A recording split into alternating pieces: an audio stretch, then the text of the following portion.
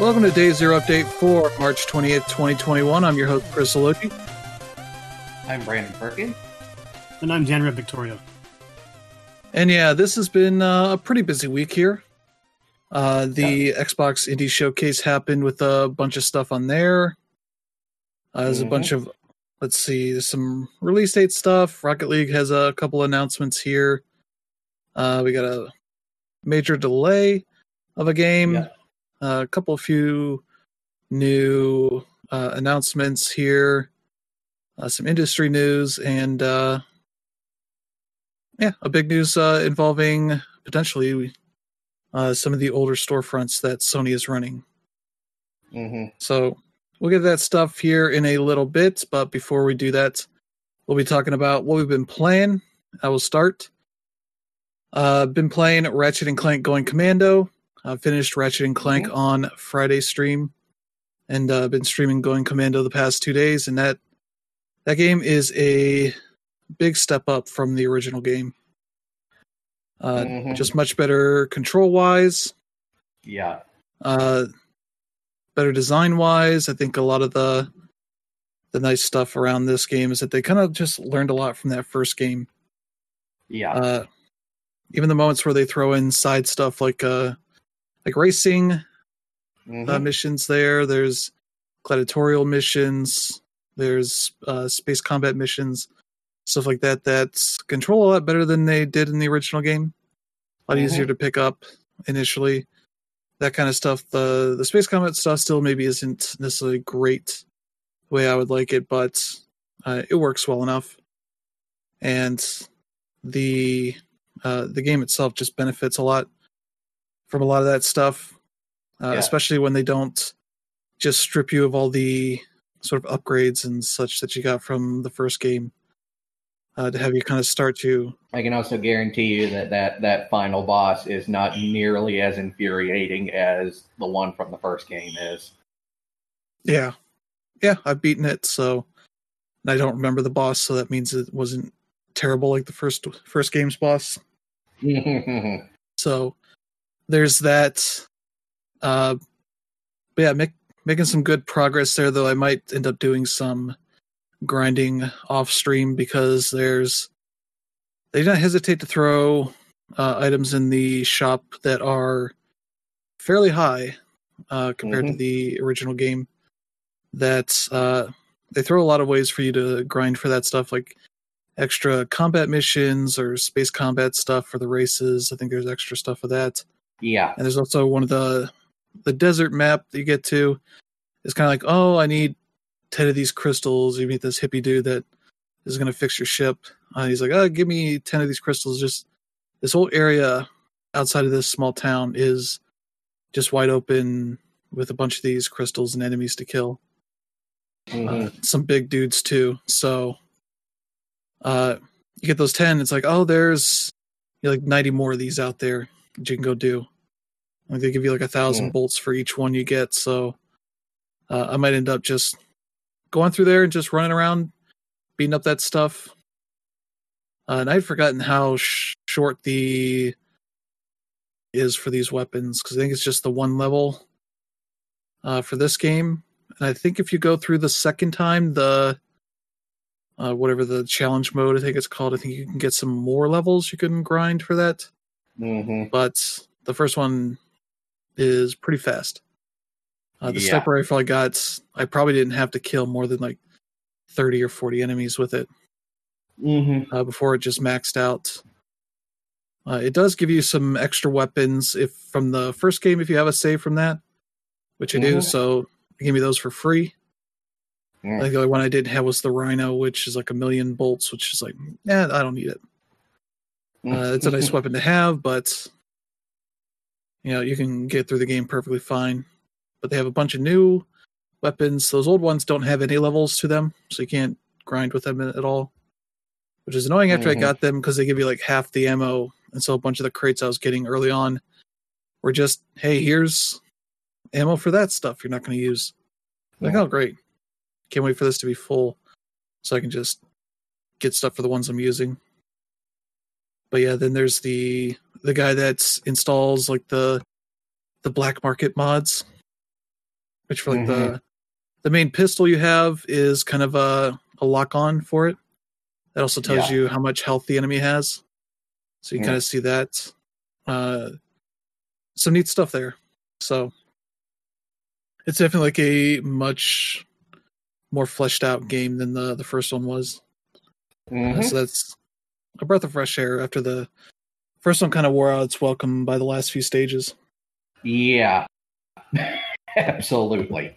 Which, even though it's only like 10 hours, it's a long 10 hours, feels like. Yeah, it feels a lot longer than you would think it would. Yeah, I haven't had too much trouble with the checkpoints. Though there's the stage I stopped on today was the one where that wasn't maybe as well done as the others, because it's the one where you're on top of these water areas. It's kind of lots of robots, mercenaries that are around. Yeah. So I had to go through really good at shooting memory. Yeah, but I remember them, and they were. They're really good at shooting if you're not paying attention. Yeah. And they also shoot like bright yellow shots that you're often over on platforms that are white. It could be easy to lose them. Yep. And I was trying to grind with the mini turret gun, which it's not the greatest weapon. It doesn't have much durability to it and all that. And sometimes there have been plenty of times where I thought I threw something and didn't. So that's maybe one of the issues I have is, so yeah, gonna keep playing that. Maybe do some grinding off stream. So I have more time to make actual progress than just beating my head into my desk here. So let's see. Also been playing Immortals: Phoenix Rising. I got the bundle that's on sale on PSN. That's like $60 for that and Valhalla together. So I was like, I was going to pay $30 for each of those games, and this gives me the time. I don't have to wait for each one to go on sale individually. So I was like, all right, I'll jump on this. I got both of them installed, but I played Immortals: Phoenix Rising first, which has been pretty good so far. The story stuff is interesting. They basically do a Princess Bride kind of thing, but with Zeus and Prometheus are kind of narrating the story as you're going along. Yeah. And occasionally they pull like, oh, we'll be nice to Phoenix here. And then Zeus like, no, give her like they shrink a Cyclops boss that you're going to fight. So like, oh, he's a buddy. He's a little tiny buddy. He's going to help you out. She's like, no, make him big again. And he makes him big in the story. So you got to fight him for real. Stuff like that. So there's a lot of jokes and weird stuff to it. I think I forget who was the Greek figures I was looking at. I think it was Hera. I think the Hera and whoever her husband was, they had like 10,000 kids, and Zeus is like, oh, that's too many kids. I only have 54, and that's about right. Kind of thing, like making jokes about that kind of stuff. Yeah. So yeah, it's got a lot more comedy to it. Not necessarily in terms of the story or anything, though. There's some funny moments there, but a lot of it's the way they present the story stuff and the way the characters are kind of jokey about things. Because I met Hermes, who you don't know as much as such that is who he is. He's just like this guy that shows up and steals her bracers, I think, that you get. But I figured out who it was because the trophy I got that mentions that it's Hermes before they tell you in the game. Yeah. But yeah, the combat's pretty good so far. Still kind of getting the hang of it, but it's kind of Dark Souls style with R1, R2 for your kind of your sword attack and your axe attack, which is like your heavy attack kind of thing. You got dodges, parries, all that kind of stuff. Some still in the process of like upgrading stuff, so I just got to the Hall of the Gods, which is where you can kind of go do all your upgrades, and you can change the look of Phoenix if you want, all that kind of stuff. So still kind of digging into some of that stuff, and that's where they kind of inject some of the live game stuff to it. So you have these like live challenges that are like, for this week you got to do these 3 things, and there's like a temple like challenge room you got to go through. Which when I picked a pretty late game because it had a bunch of stamina bars on it. Then there was all the abilities, I think. So I got to it and I was like, what do? I don't know how. I thought I had to shoot the bow through this thing because there's like a bunch of laser grids, and it's like, oh, you do this dash thing with your shield, and that gets you through these laser grids, and it's a lot of stuff like that. But it's like, oh, you beat it in like a minute 50 or 2:30, I think, are the top 2 goals. And the bronze reward is just finish it. It took me like 13 minutes because I hadn't played it very much, so this was like high level challenge stuff it was asking me to do. Yeah, that's been pretty good so far. It definitely feels like if you sand it off some of the RPG stuff from Assassin's Creed Odyssey, so there's no like gear that's dropping. You do find stuff in chests that are kind of just, this adds this bonus. It's the bonus that it adds to the thing. Like, when you're full, you do 30% more damage with the sword, or 30% damage with the axe, kind of thing. So you're kind of laying it out how the way you want it to give you bonuses for different parts of your combat or whatever. So it's kind of neat. And then you go into the Hall of the Gods and you can upgrade the specific parts of your equipment further, so you can upgrade your bow or your sword, axe, helmet, or your armor itself, that kind of thing. With the various crystals and such you get throughout the game. Yep. So it's pretty neat. Immortals Phoenix Rising is like, out of the big Ubisoft 3 that came out last holiday, was probably the one that I put the most time in. I think I had around like 6 to 9 hours on there. And I really enjoyed a lot of what it offered. The main reason why I stopped was because I came across this flying boss that would always beat the shit out of me. And then whenever I'd respawn, I'd always end up right next to that boss again. And it was like hard to really escape. So I don't know if that's like a bug problem that needed to be fixed. But like, yeah, it was pretty dreadful. But like, aside from that, I had a lot of fun with a lot of the game. Like Chris mentioned, all the RPG mechanics that they get from Assassin's Creed. They also have a bit of their combat from Assassin's Creed as well, using the shoulder buttons as a way to attack and things like that. And then as far as the comparison to Breath of the Wild, like, this is a game where you can climb almost everything you see. You have the stamina bar for pretty much everything that you do. And there's also a lot of shrine parts that allow you to upgrade like various items in your repertoire.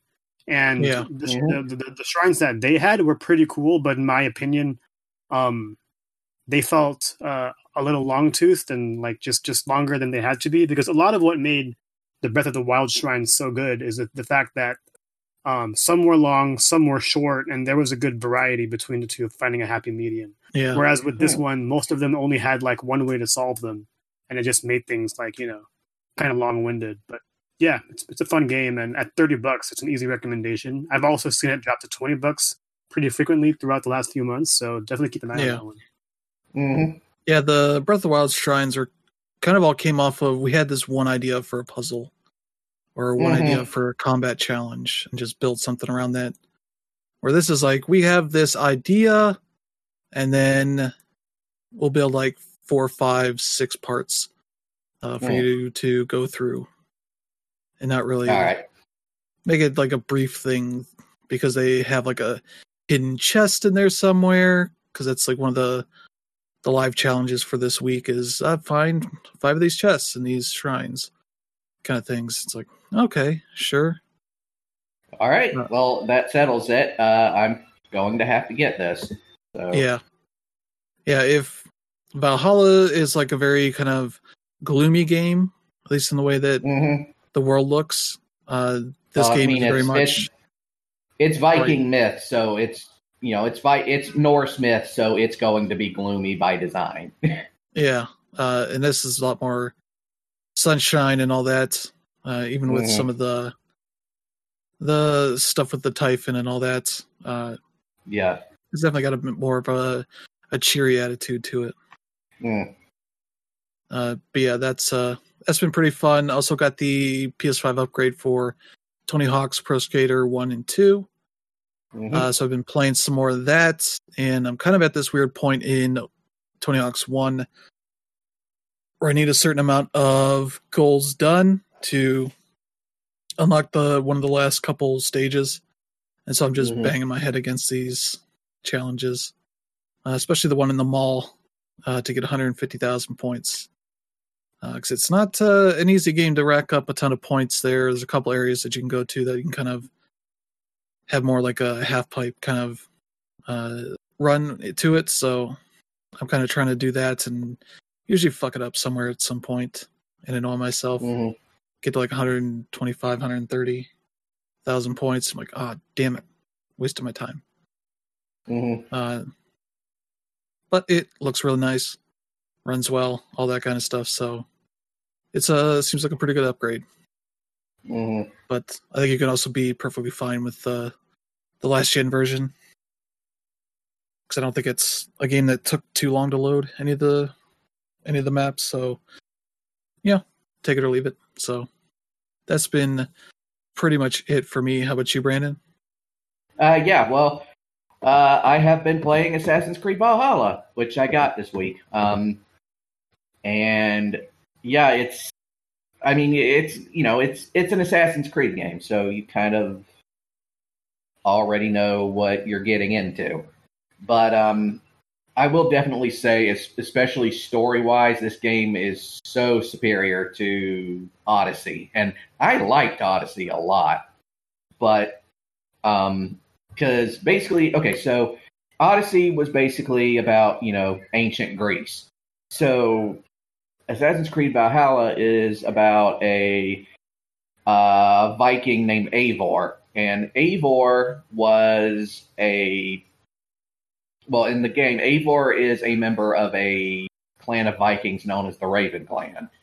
And they are sort of in the middle with a blood feud with another clan called the Wolf Clan.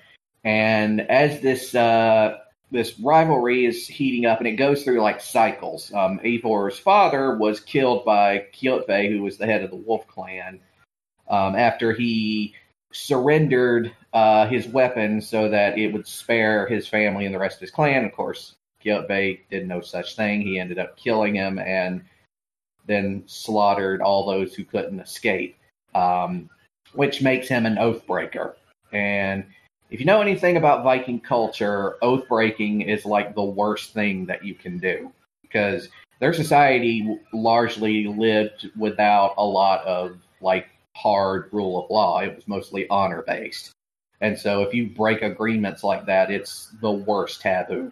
And eventually what happens is Harald the Great, who is a king, the sort of king of, he's considered to be like one of the great kings of the Danes. He decides to call an Althing, which is where he gets all the heads and representatives of each clan to come together for a conference, basically.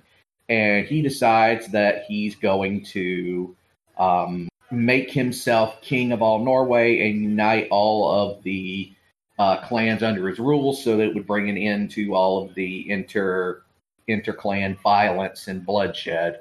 And this pisses off Eivor's brother Sigurd, because Sigurd was going to be the next was the heir to the throne of the Raven Clan, but his father ends up giving him ends up bending the knee to Harold. So he decides that he's going to go, and Eivor joins him, and they decide to go and start a colony in England.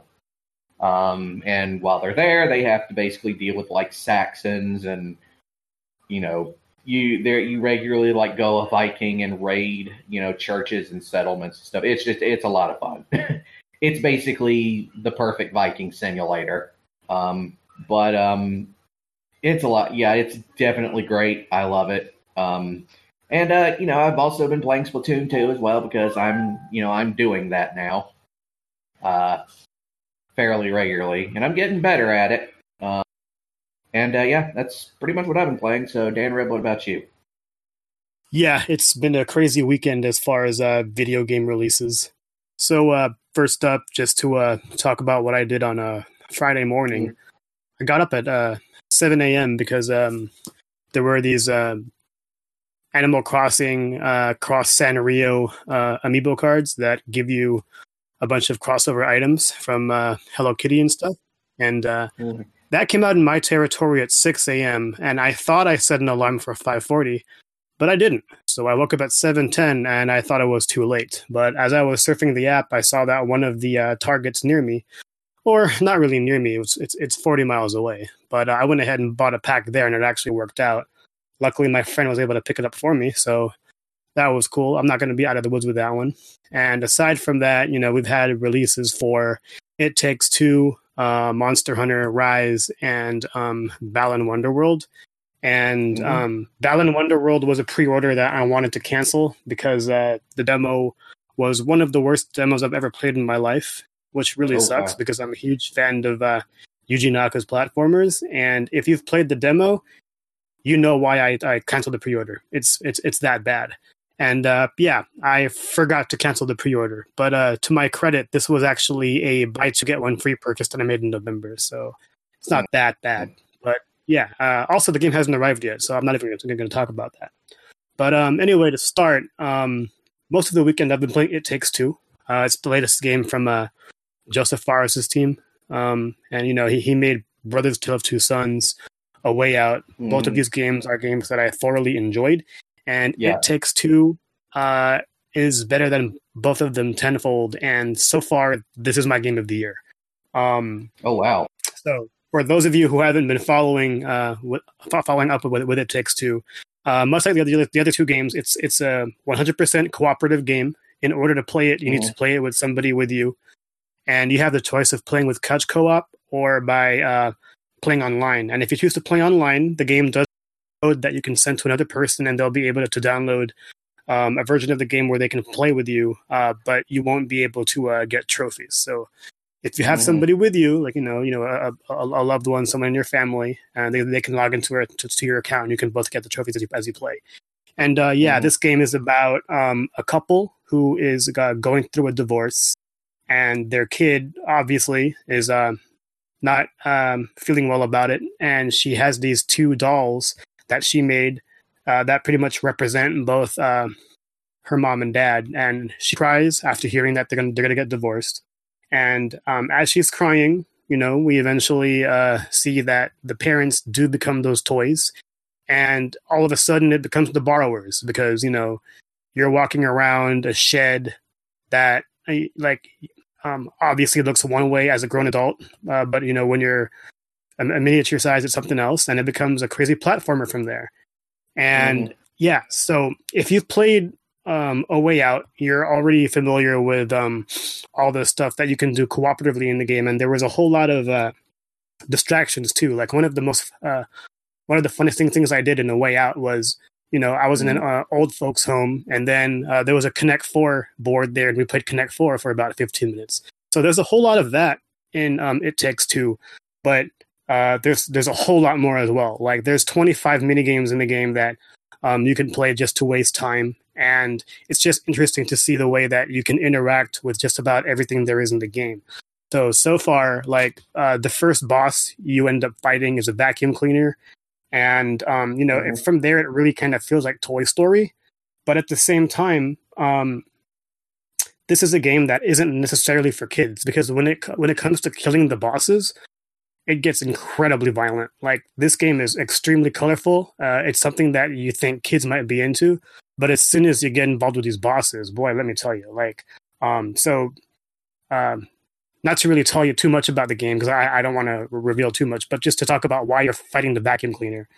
The vacuum cleaner was broken by the husband because he vacuumed up things he wasn't supposed to vacuum, and then the wife said she'd fix it, but she never actually fixed it. She threw it in the shed and bought a new one, and as a result, the vacuum ended up being mad at both the parents and fighting.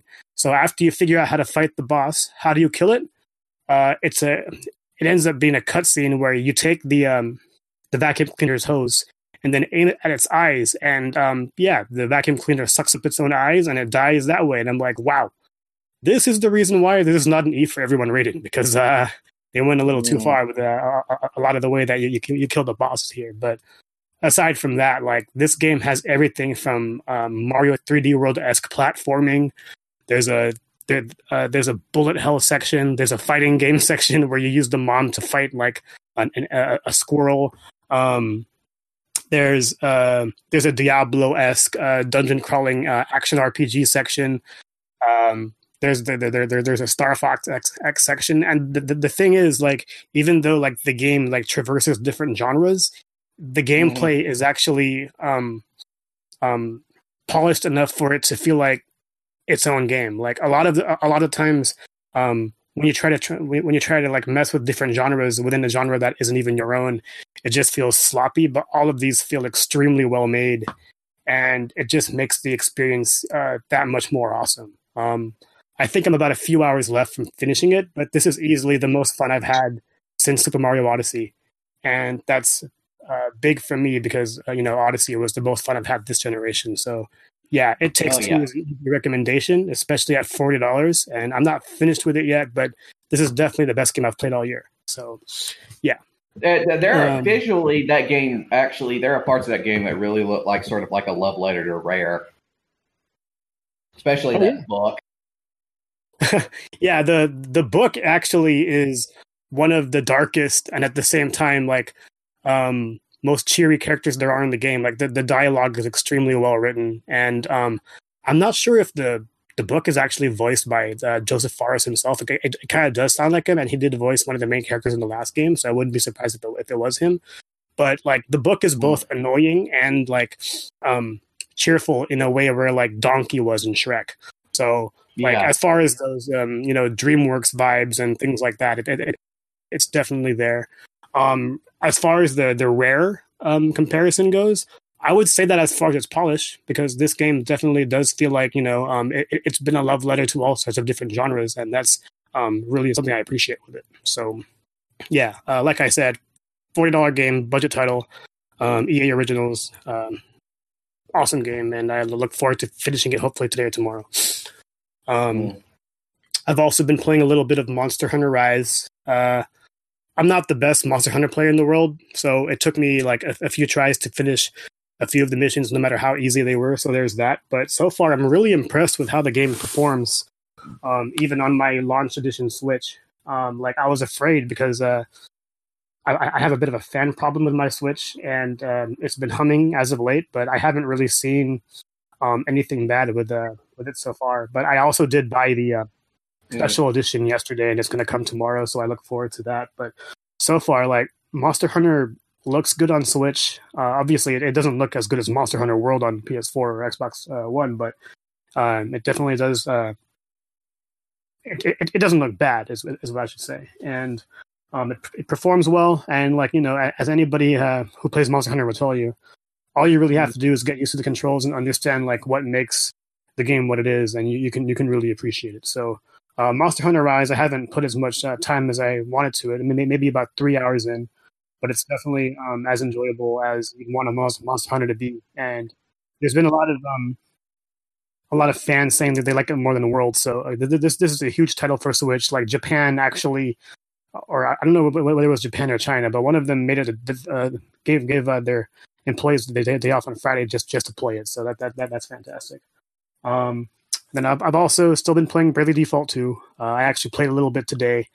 I got past the boss that I was complaining about last week, and quickly ran into another boss that kicked my ass. So there's that. But I'm also learning more about the various jobs you can do, because the jobs have different abilities that'll help you out in certain ways of battle. And like one of the skills that you can pick up is JP Up, which allows you to have more job points at the end of every battle. So that allows you to actually maximize your classes early on in the game, and that helps out a lot. Granted, it does make it a little grindy, so there's that, but, And aside from all that, I rounded out with my usual dailies of Animal Crossing. Bunny Day is coming up on next week again, so, there's going to be eggs everywhere, and I'm not looking forward to that, but that's pretty much it. Huge weekend. Hey. All right, so let's get to some news here. Coming out, I think the first part of this is coming out on the 30th here in 2 days. Hitman 3 announced their first kind of DLC. It is a 7-part expansion that they're releasing over the next, I think they say 4 to 6 weeks for this, but it's each of these challenges is based on one of the 7 deadly sins. Yep. I think the first one is coming out is based on greed.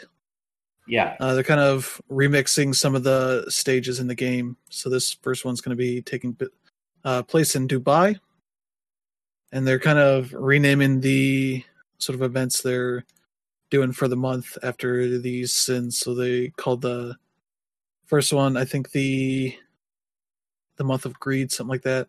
But yeah, that's going to be fun. It's, I think, $5 per act here, or you can pre-order all 7 for $30 to get $5 off of that. Yeah, they're calling it the Season of Sin for these next few months here of updates for this stuff. It's kind of, it looks pretty neat from what they've shown here. And the action is all about killing targets to earn piles of gold coins.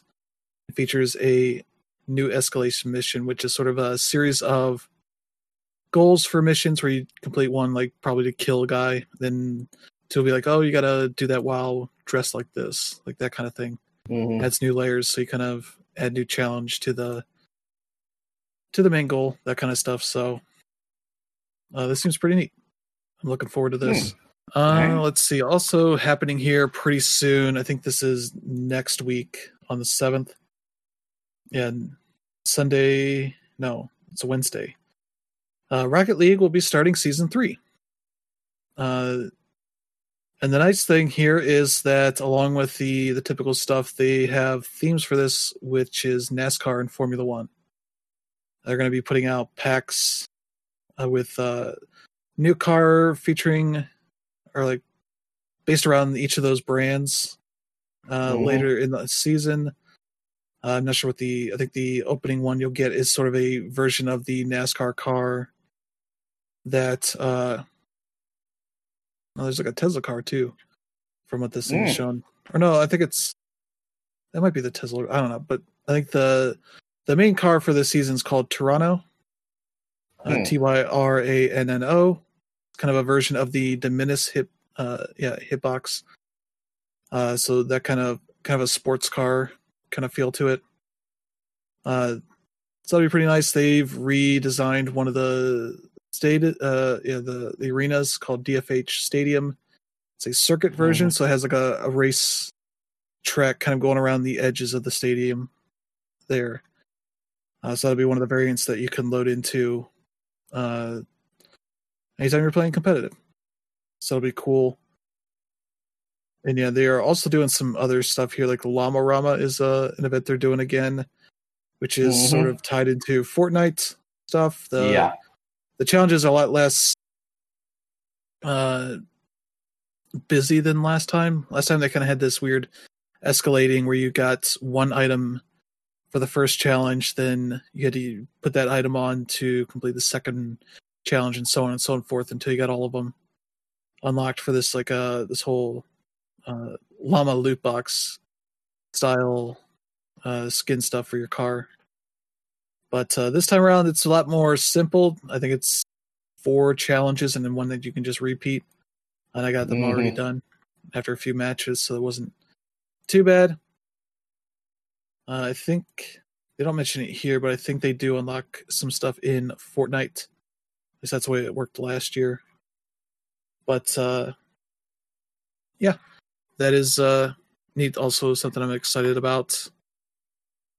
Something that isn't happening is Back 4 Blood's summer release. That is the Left 4 Dead successor. from the same team.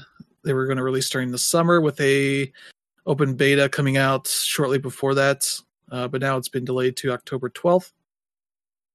They did say the beta is still going to be happening in the summer, so now that'll be kind of more of a feedback reliant beta there to help round out the game as they head up to launch here in October. Mm-hmm. All right. So, yeah, I think it's as we've seen over the past few weeks, this thing's going to be happening a lot. Yeah, bigger, smaller games. Go ahead. I was going to say, so this game, Back 4 Blood, it's basically a spiritual successor to Left 4 Dead, isn't it? Yeah. Yeah, at least that's how it's being sold, I guess. Yeah, I'm excited to see how this goes. Let's be honest. I mean, Left 4 Dead 2. I mean, how long ago was that? It must be like. I think it was about 10 years ago. Yeah, that game's 10 years old now. Definitely looking for something a bit more modern. Okay, 2009. So that's 12 years old. Yeah, almost. Absolutely. Yeah, because that game came out like a year or two after the first game. And people, a year later. And people were mad that they got a sequel that quickly. All right. But yeah, that is Back 4 Blood's going to be happening a little bit later than usual. 2009, that's a couple generations. Yeah. I played that game like back on my freaking... God, it must have been my Xbox 360. Yeah. But yeah, that is that for dates. We do have a couple announcements here. And both of these are mobile focused. One was a bit of a surprise. Psyonix announced a new Rocket League game called Rocket League Sideswipe for mobile. Watching the trailer, it actually looks pretty genius. They're not adapting the console gameplay for touchscreen. It's a new experience where essentially it's kind of a side-scrolling thing. So you don't have to worry so much about your 3D movement of your car. You do get boosts and aerial moves and that kind of stuff that you can perform, but they put the goals on the sort of sides of the arena versus it being like a soccer goal or a hockey goal kind of thing. It's 2-on-2 or 1-on-1, so a little bit less people, but I think there are already had some people playing the early version out there, so you kind of watch some of the gameplay itself, and it looks really cool. Yeah, I think it says here players in Australia and New Zealand have a limited time regional alpha test on Android that they can check out. Awesome. If you can figure out how to trick the system into thinking you're in those places, you can also check it out. Yeah. Not really too much in the way of details, but I'm sure the ping is going to be real shit. If you're playing with other people from that region. So absolutely. That looks neat. Niantic Labs, makers of Pokemon Go, have announced their next game. It is going to be a Pikmin game. AR style game. I think the details they have here. See, the Pikmin app will include gameplay activities to encourage walking and making walking more delightful. It's supposed to be launching later this year, and they'll be talking more about it here in the next few months. Yeah. So they take what they did well with Pokemon Go and kind of adapt that for Pikmin. That certainly could work out pretty well. Oh, yeah. I think, I'm still interested in seeing how it'll be executed because, for all of you that have played a Pikmin game, that it's mostly about finding all the right varietals and having you use them to help you out throughout the day to get different ship parts. So I can definitely see them using location-based geotagging to find various landmarks and having Pikmin help you out and do that kind of stuff. But I'm just wondering how this kind of thing is going to be day to day, and it's a mobile game, so at the end of the day, it has to make money. And obviously, Pokemon Go is as popular as it was, but Harry Potter, Wizards Unite didn't see the same or anywhere near the same return, and you wonder how that's going. So, it should be interesting to see. Yeah. But yeah, they have some good ideas over there and some good tech. So hopefully this turns out to be something neat. Let's talk about something. What's up, Danro? Are they still owned by Google? Niantic? I don't think so. I don't think they've ever been. So I think they used to work for Google, then branched off into their own. Yeah. Okay, I was about to say, because if that was still the case, that's quite a partnership with Nintendo there. Mm-hmm. Yeah. No, they're independent, just working with some of the biggest brands out there, Pokemon and Harry Potter. Let's talk about something that's, as far as I can tell, you're not going to be able to get, despite the news here, that Limited Run Games is bringing over that Astro City mini arcade system that Sega announced a while ago for Japan. Yeah. It's $130. Gets you about, how many games is this? It's like about 37 36. games. 37, yeah. Yeah. A bunch of their classic kind of arcade games. You got, let's see, the Wonder Boy games, Golden Axe, Puyo Puyo, Columns. Yep. A bunch of different stuff here. The original Virtua Fighter. Yeah. But it being limited run games, they only are bringing over about 3,500 units that are being manufactured with English packaging and all that. And I checked and it's already out of stock. Because it went live on Friday morning. So you can dream about getting one. Just importing one from Japan, I guess. Yeah, and then watch as all the bots, end up buying them up before you get your hands on one. Yeah. But yeah, that's something neat that's happening for a select few people. Yeah. But let's talk about something that a lot of people got. Terraria. They announced that they have reached 35 million copies sold.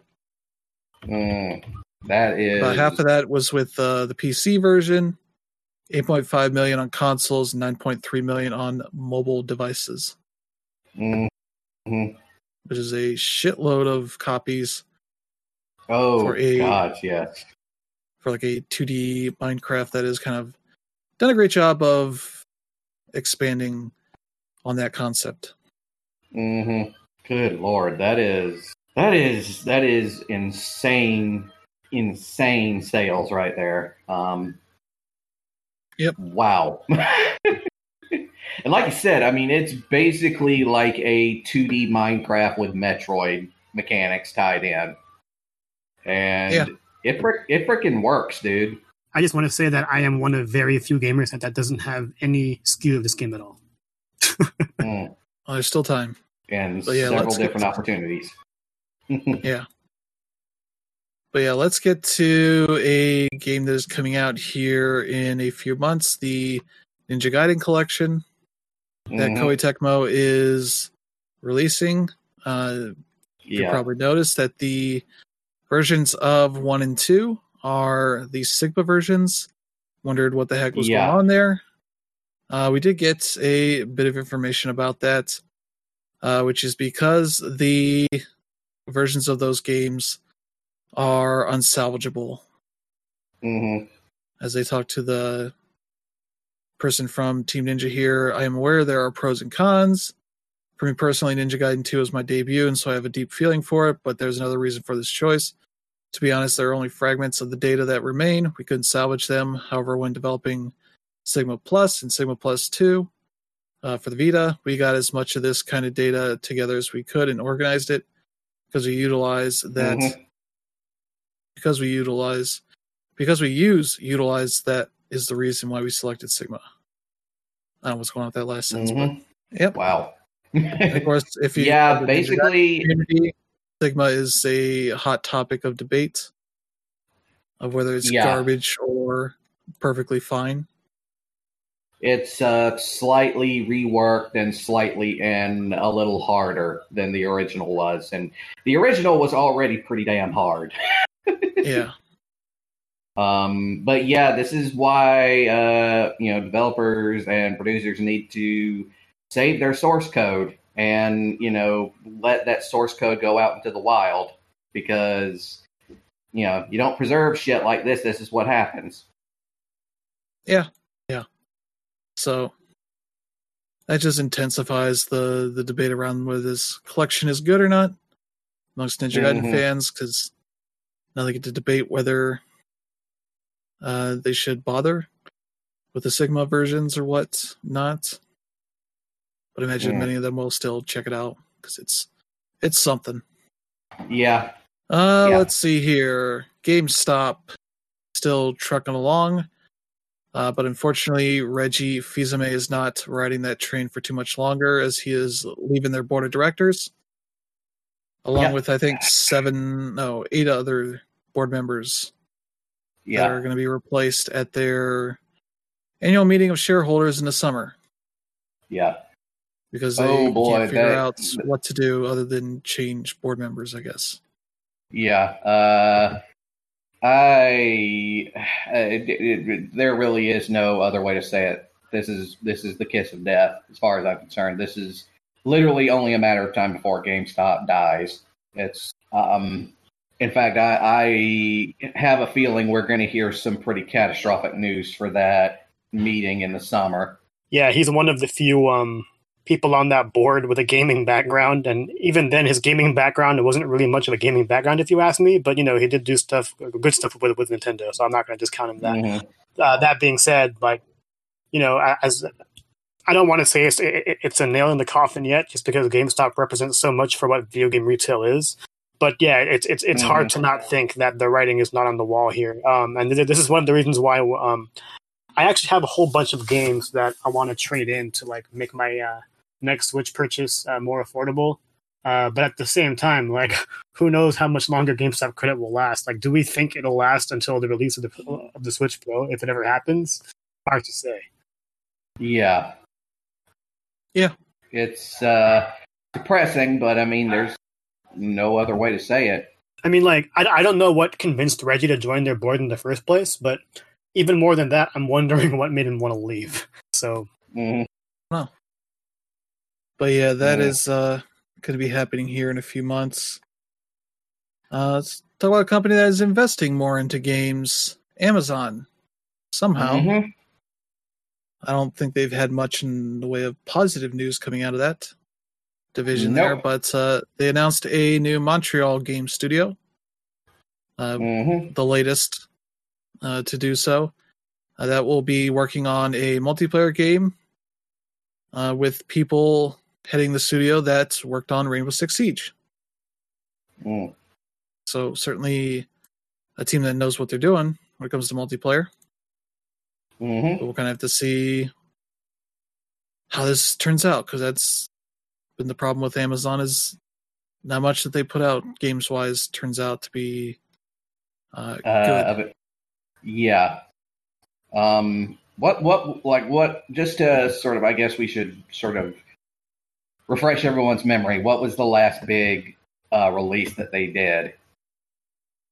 What was that multiplayer shooter that's launched, was terrible. They tried to put it back into beta form and then announced it was shutting down entirely. Yeah, that one. Yeah. They don't even have it listed here on their Wikipedia page. Yeah. I got one coming, the MMO that Teresa's played. They just literally disappeared this other game. They put out that Grand Tour game that Phil might have been interested in, but I don't think he ended up checking it out. Especially because they don't... Crucible, okay. Yeah. Yeah, the Crucible. I remember it now. Yeah, that thing released and then went back to beta and then died in a year. Yeah. So that was not great. Speaking of Amazon and things that are random, one thing I forgot to mention was I got the beta for Luna, and I installed it on my MacBook Pro and tried to play Sonic Mania, and that shit chugged like a motherfucker. Like, granted, I only have a 25 megabyte internet connection, but Amazon said that 10 should be fine, but it was unplayable. So, ending my subscription today. Yeah. Wow. Yeah, so- that's not good. I mean, like, granted, like it's Sonic Mania, so you do expect a certain amount of speed, but it shouldn't take a whole lot to run that game either. So, Mm-hmm. Yeah. Yeah, hoping for the best for this team. Hopefully they can do the thing that none of the others have done. Mm-hmm. Is release a game that people want to play for more than a few minutes. Yeah. But yeah, let's get to the next bit of news here. Microsoft is killing the Xbox Live name. Kind of. They're killing it in terms of the overall name of their online services. So pretty much the only Xbox Live you will see at this point is for Gold. They're not using it in terms of covering all of their online infrastructure and all that. They're calling it Xbox Network.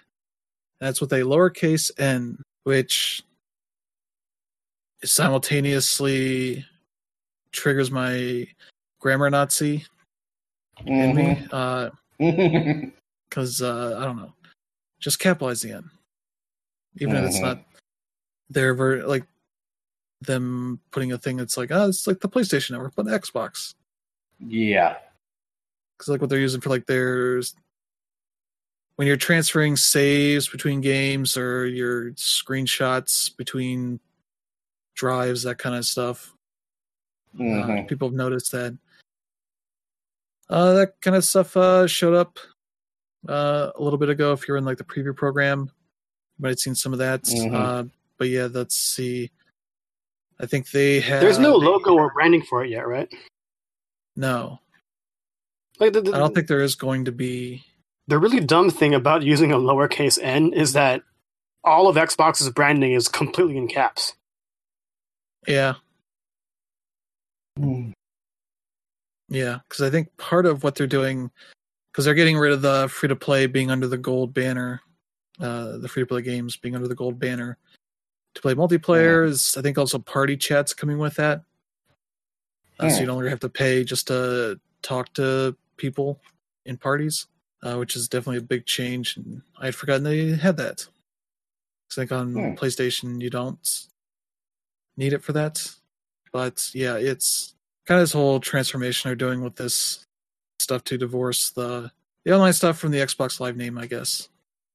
Unless you're paying for gold to actually play the games online. It's weird. All right.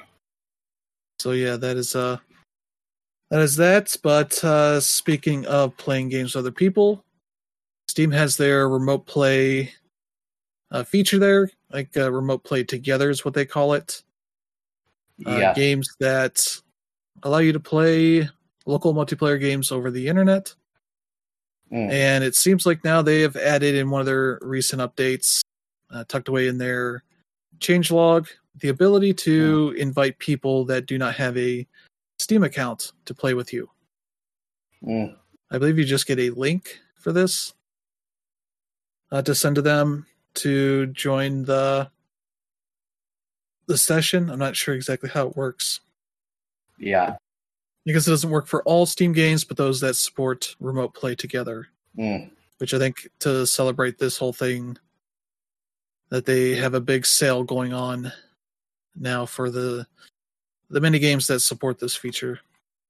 So you're going to check that out for some games you can play with friends without necessarily having to be in the same room with them. Yeah. Okay. So yeah, that is the thing. Kind of the big news of the week has been this report that suggests that Sony is closing their storefronts for the PS3, the Vita, and the PSP store. I thought that would already shut down a while ago. But let's see. PS3 and PSP would be shutting down on July 2nd. Vita on August 27th. So you would no longer be able to buy new games, but anything you already own, you can keep downloading and all that. Mm. Bit of a surprise, but not really a surprise in the end. Yeah. Somebody that's tried to get on the PS3 store, it's not great. No, it is not. Having to dig into my download list to download the Ratchet and Clank games I forgot I downloaded or deleted from my system when I wanted to stream them. That was a bit of a time sink trying to figure out how to get those. Yeah. I actually did not know that they were still going. So yeah, just goes to show you how out of the loop I am. I mean, it's definitely commendable for Sony that they kept it going as long as they did, considering, a lot of people, there are a lot of gamers out there still can't even afford a PS4, and that they were still willing to let this, couple generations old system still chugging along. I mean, that's pretty commendable. But yeah, I mean, eventually there's just no point to it. Mm-hmm. The kind of old framework it's built on maybe has to go down for them to do something better with it. I don't know. I hope there's an ultimate plan for dealing with all this content that is still tied to these platforms. Mm-hmm. If they're going to get around to like expanded backwards compatibility for the PS5 or something for this stuff. Put more of it on the PlayStation Now, something. I don't know. But yeah, if you have been slacking on buying stuff for any of those platforms, definitely time to go and do so. Yeah. Yeah, I mean, like Chris said, like I was already surprised that the PSP one didn't already close down. So, the PS3 is already up there in age, and hopefully the PS4 closure isn't too is much more far off. But yeah, I mean the writing was on the wall. This is what you face when you deal with digital content, and which is why I'm more of a proponent for physical content, even though I do see its advantages. But yeah, like this was inevitable. They weren't going to keep these up forever, especially when they continue to see their numbers dwindle every day. Yeah, we'll have to see if this gets confirmed or not. So far, I don't think Sony has said anything. I think the rumor is that they might say something this week in the next few days. I'm trying to remember what came out first, the Wii or the PS3? They came out within a few days of each other, I think. Okay. I mean, the reason why I brought that up is because obviously the Wii Shop channel, ended like months ago. So, I mean, I think Sony is on cue here. That's just me. Yeah. Yeah, I'm checking November 19th, 2006 for the Wii. PS3 was November 17th, 2006. So, 2 days earlier. At least North America, but yeah, I'm curious to see what more details there is about this. Yeah. So maybe we'll have some more to talk about next week. Right. Let's see. Oh yeah, the Xbox Indie Showcase happened this week. Yep. It was a weird event because I was trying to find the archive. It wasn't on Xbox's YouTube channel. Because it was partially them partnering with Twitch Gaming and a few hosts that were doing stuff and kind of broke it up into a number of segments. That was kind of weird. I was trying to watch and just skipping through a lot of just talking between people about the trailers they showed or talking to devs. And I feel like it would have been better if they just showed all the trailers up front and then moved to, discussions with devs and all that kind of stuff afterwards. So Microsoft put up a list of things they showed. Some of them get articles and descriptions of what they are. They don't even have like an archive of all the trailers that were shown on the YouTube channel either. So it's a whole weird way that they handled all of this in the afterwards. But we have 20 games that are coming to Game Pass There's like 60 that got shown total. I pulled articles for a handful of the more notable stuff. Yeah. Here, there's Among Us that got talked about coming to Xbox. Mm-hmm. I think we knew that was going to be happening. Yeah, that's like a no-brainer because that game is so damn popular. Yeah, so that's coming to. And plus, it's Xboxes. Plus, it's also really easy to port. Like it's but yeah, as far as I can tell, it's not on Game Pass, or I guess it does say it is, but I don't think it was on the list of the Game Pass games. I don't know. Mm-hmm. Yeah, it's not on this list of the games that are coming to Game Pass from the show. So I don't know. But let's see. There's Astria Ascending, which is a game. Go ahead. I saw this and I was like, yeah, I want this and I want it now. Yeah, it's an indie JRPG from Artisan Studios, but has a couple of notable Final Fantasy devs that are working on it as well. I'm trying to see what I think one of the people that worked on Final Fantasy VII Remake is part of this as well. Not just one of the guys who worked on it, but basically one of them pretty much has been the primary scenario. Yeah, the primary scenario writer for the Final Fantasy series since at least 6. So Hitoshi Sakimoto's working on this from Final Fantasy 12 and Vagrant Story, doing the score. And art from Side Designation, which has a couple of notable people there as well. So, I got a group of 8 people that are fighting to save the world. Typical JRPG story premise. But that seems to be coming to everything. All the PlayStations, Xboxes, Switch, and PC. Steam and Epic Game Store later this year. So that'll be happening. It'll also be on Game Pass. I think it might just be console version. Yeah, just console. Yeah, this one's interesting. Like, I definitely respect the pedigree for a lot of the developers who are on this game. My thing is, though, I'm just not that huge a fan of like the side-scrolling JRPGs. Like, I didn't spend as much time as I'd like on 13 Sentinels, but there aren't too many of these that I really liked. So hopefully it's there, but we'll see. Yeah. We'll see how that turns out. Let's see. There's Death's Door, which is from the developers of Titan Souls. Sort of a 2-man developer, which looks really neat. In it, you are a crow with a sword that is trying to set in a world where the crows are in charge of reaping the souls of the dead, operating from their headquarters known as the Hall of Doors. And one of the crows gets sent on an assignment to a twisted place where nothing has died for several centuries. Has a really nice look to it, and kind of some of the vibes of the Titan Souls game to it. So that'll be out, I think, later this year. There's not many dates on any of these games that they showed.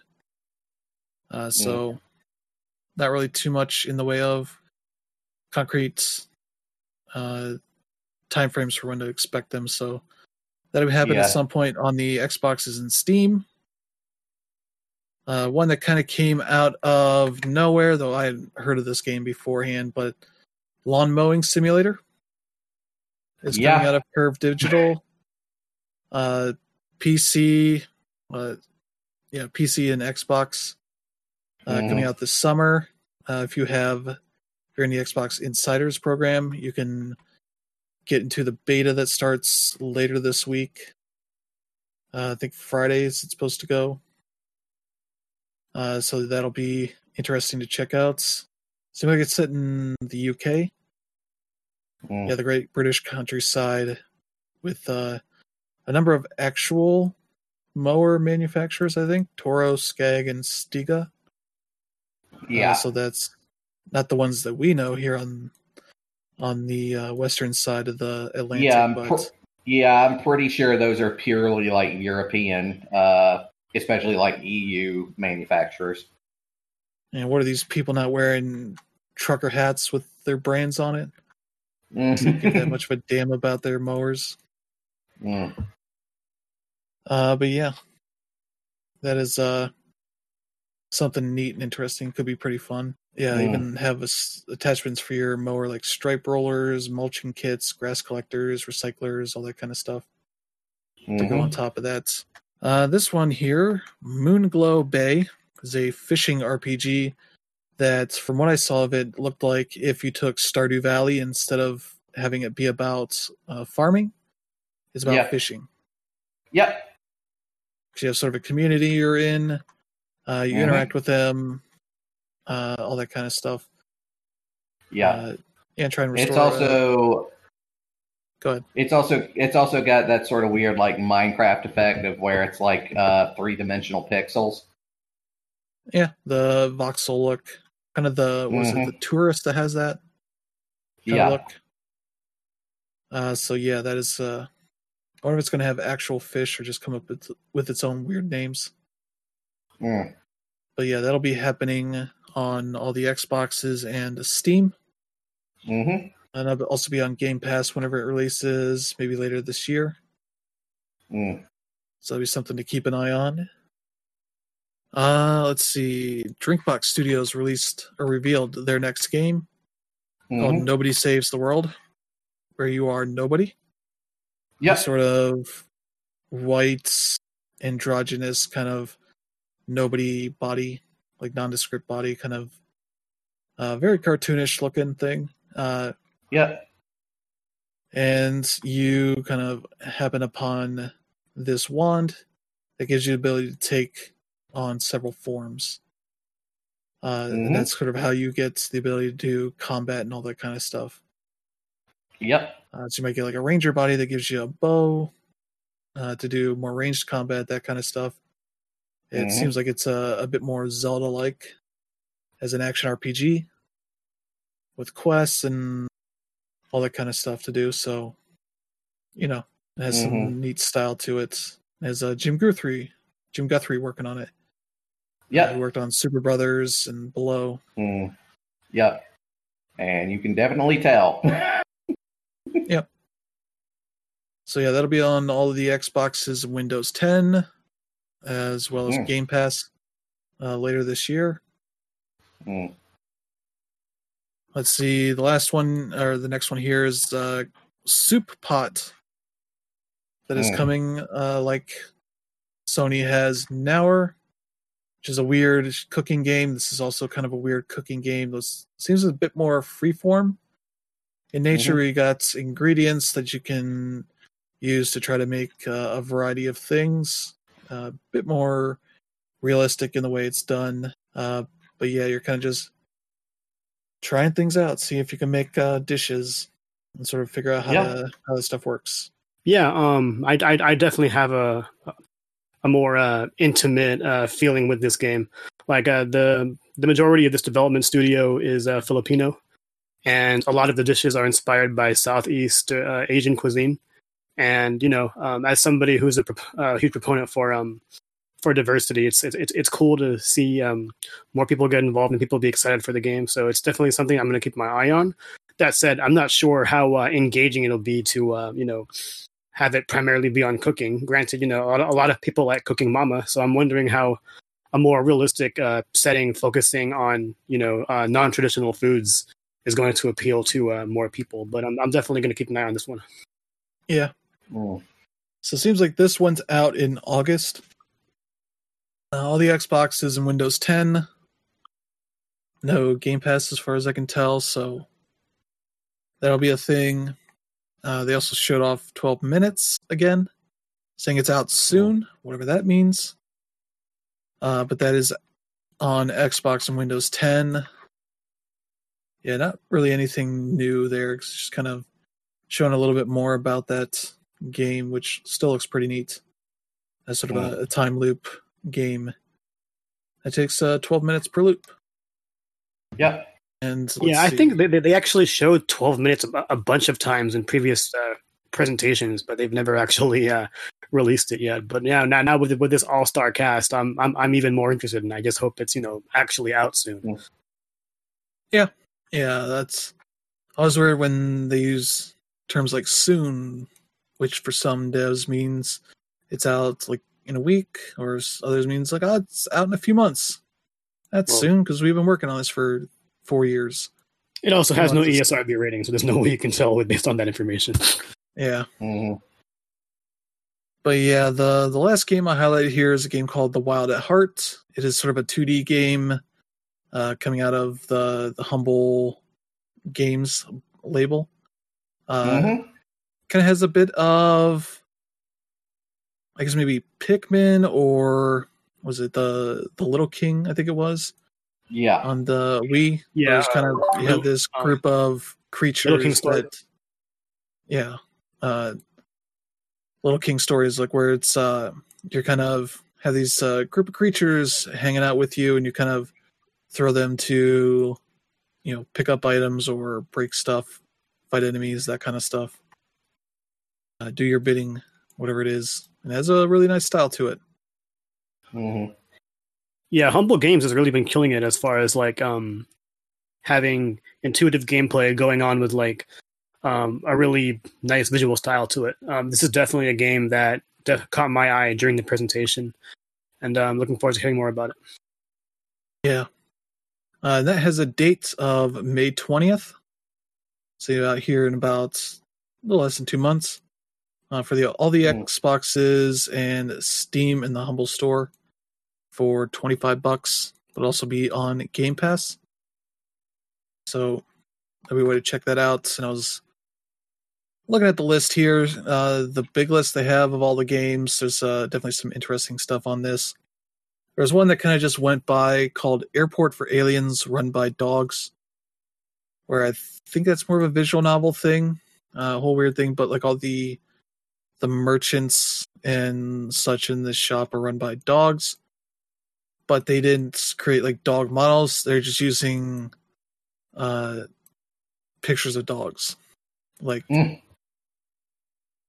stock photos of dogs, and literally not like even cut. So they cut it just so it's just a picture of the dog. It's like the background and all that too. Just very kind of like clip art looking thing to it that looked pretty neat. What else? There's Art of Rally, which I think it's supposed to be on Game Pass, and on the Game Pass list they put Art of the Rally, which is not the name of the game. So they need to check that. But that is a rally racing game that is very chill because there's no actual racing in it. You're just kind of going through these, I'm not sure if it's procedurally generated environments, but you're kind of just going through, drifting around corners and all that kind of stuff, but no real ultimate goal as far as I could tell. It's like one of those kind of games, just like, I just want to sit down and just do a little driving, no, goals ultimately to it. That is, seems pretty neat. What else do they have here? There's Cloud Gardens. That's similarly kind of a chill game, but you're kind of just building out these environments that you get kind of like ivy you can put on it, and you can decide how it grows on it. It's really weird, but it's like kind of a chill game about like designing environments, that kind of stuff. That's pretty neat. What else is on here that was shown? Griftlands is on there, so that's also coming to Xbox alongside Switch. What else is here? Narita Boy, which I think is out in a couple days. Yeah. Showing that again. There was, let's see here, The Ascent, which is kind of a interesting game.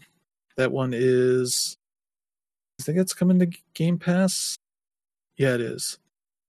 It's like a post-apocalyptic, or not post-apocalyptic, but it's about corporations and like cyberpunk kind of thing. Co-op action RPGs, you can invite friends to play with you. That kind of stuff. That looks pretty neat.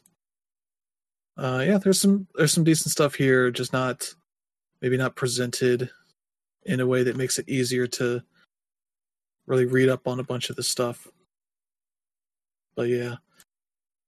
In the Game Pass list, they have Sable, which is a game that they've shown a little bit here and there. It has a really nice art style to it. What else is on here? Like there is, let's see, Hello Neighbor 2, which had a neat little presentation where it's kind of the AI for the neighbor that is chasing you is kind of able to learn based on how everybody plays it. So it'll kind of keep it being unpredictable for most people. Also, Boyfriend Dungeon. If you haven't seen that is a very weird game where you are, it's kind of a dating sim, but your boyfriend is the weapon you're using. So you go into dungeons and fight with the sword and then grow a relationship to it. It's weird.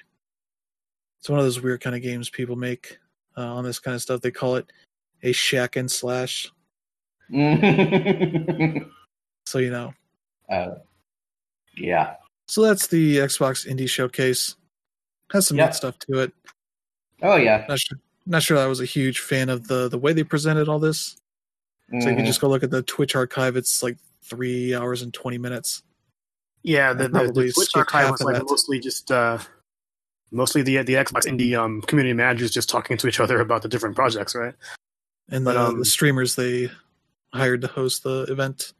Yeah, but the games they showed were pretty awesome. Like as far as indie presentations go, this one was definitely up there as far as like games that I know that I'm interested in, and knowing that a lot of them are going to be available on day and date on Game Pass is even more appealing.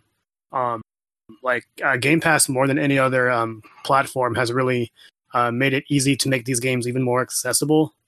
Granted, like I don't have my Xbox on every day, so whenever I browse through the listings, I'm downloading more than I think I do. So, yeah. Mm-hmm. Yeah, Game Pass is a great service for downloading stuff you might want to play. Whether you actually get around to playing it, it's maybe the true challenge. Mm-hmm. But it's a very aspirational service of, I could play that. And you download it and come back another day and like, maybe not.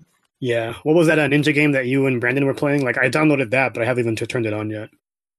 Yeah, Cyber Shadow. That one, yeah. Yeah. Yeah. I downloaded, what was it, Octopath Traveler, and I was like, I don't know that I actually want to play the whatever 10, 15 hours to get back to where I was on Switch instead of just continuing that. Because that's a lot of work to do. Yeah, plus it's an ideal handheld RPG. Yeah. It looks fantastic on TV, though. Don't get me wrong, but yeah. But I think that will do it for this week. Thank you to Brandon and Dan for joining. We have another slate of news and stuff to talk about next week. Hopefully get some really interesting stuff going on, because it seemed like we just got a bunch of random stuff this week for the most part. Mm-hmm. A couple of interesting things, but we got the end of the fiscal quarter happening for a lot of companies, hence why a lot of stuff came out, especially Japanese stuff. Because I heard the Monster Hunter Rise doesn't quite have as much of an ending as people maybe would expect. Mm-hmm. But by the time people will probably get to that, for most of them, it'll probably be there in an update, that kind of stuff. So, that's how it goes. Yeah, it's quite a hefty weekend. I was just looking through my release notes for things to look forward to after this, and I have Saga Frontier remastered on the 15th, but I can wait on that. And then after that, a week later, we have Nier Replicant along with Returnal and Pokemon Snap. So there's a good buffer of time for me to get through with the games I'm playing now if I decide to finish them. But I'm happy we get a little bit of a break here. Yeah. Yeah. Yeah, good little break here to actually play something. Mm-hmm. And get Brandon more homework to check out Immortals. Yeah. Get through his Valhalla experience as fast as possible. There's also Disco Elysium coming out Tuesday or Wednesday. Looking forward to that, but I'm pretty sure I won't get point in time. Yeah, it's Tuesday. Yeah, so we'll probably have things to say about some of these games here next week. And we'll see everybody next time. Have a good one.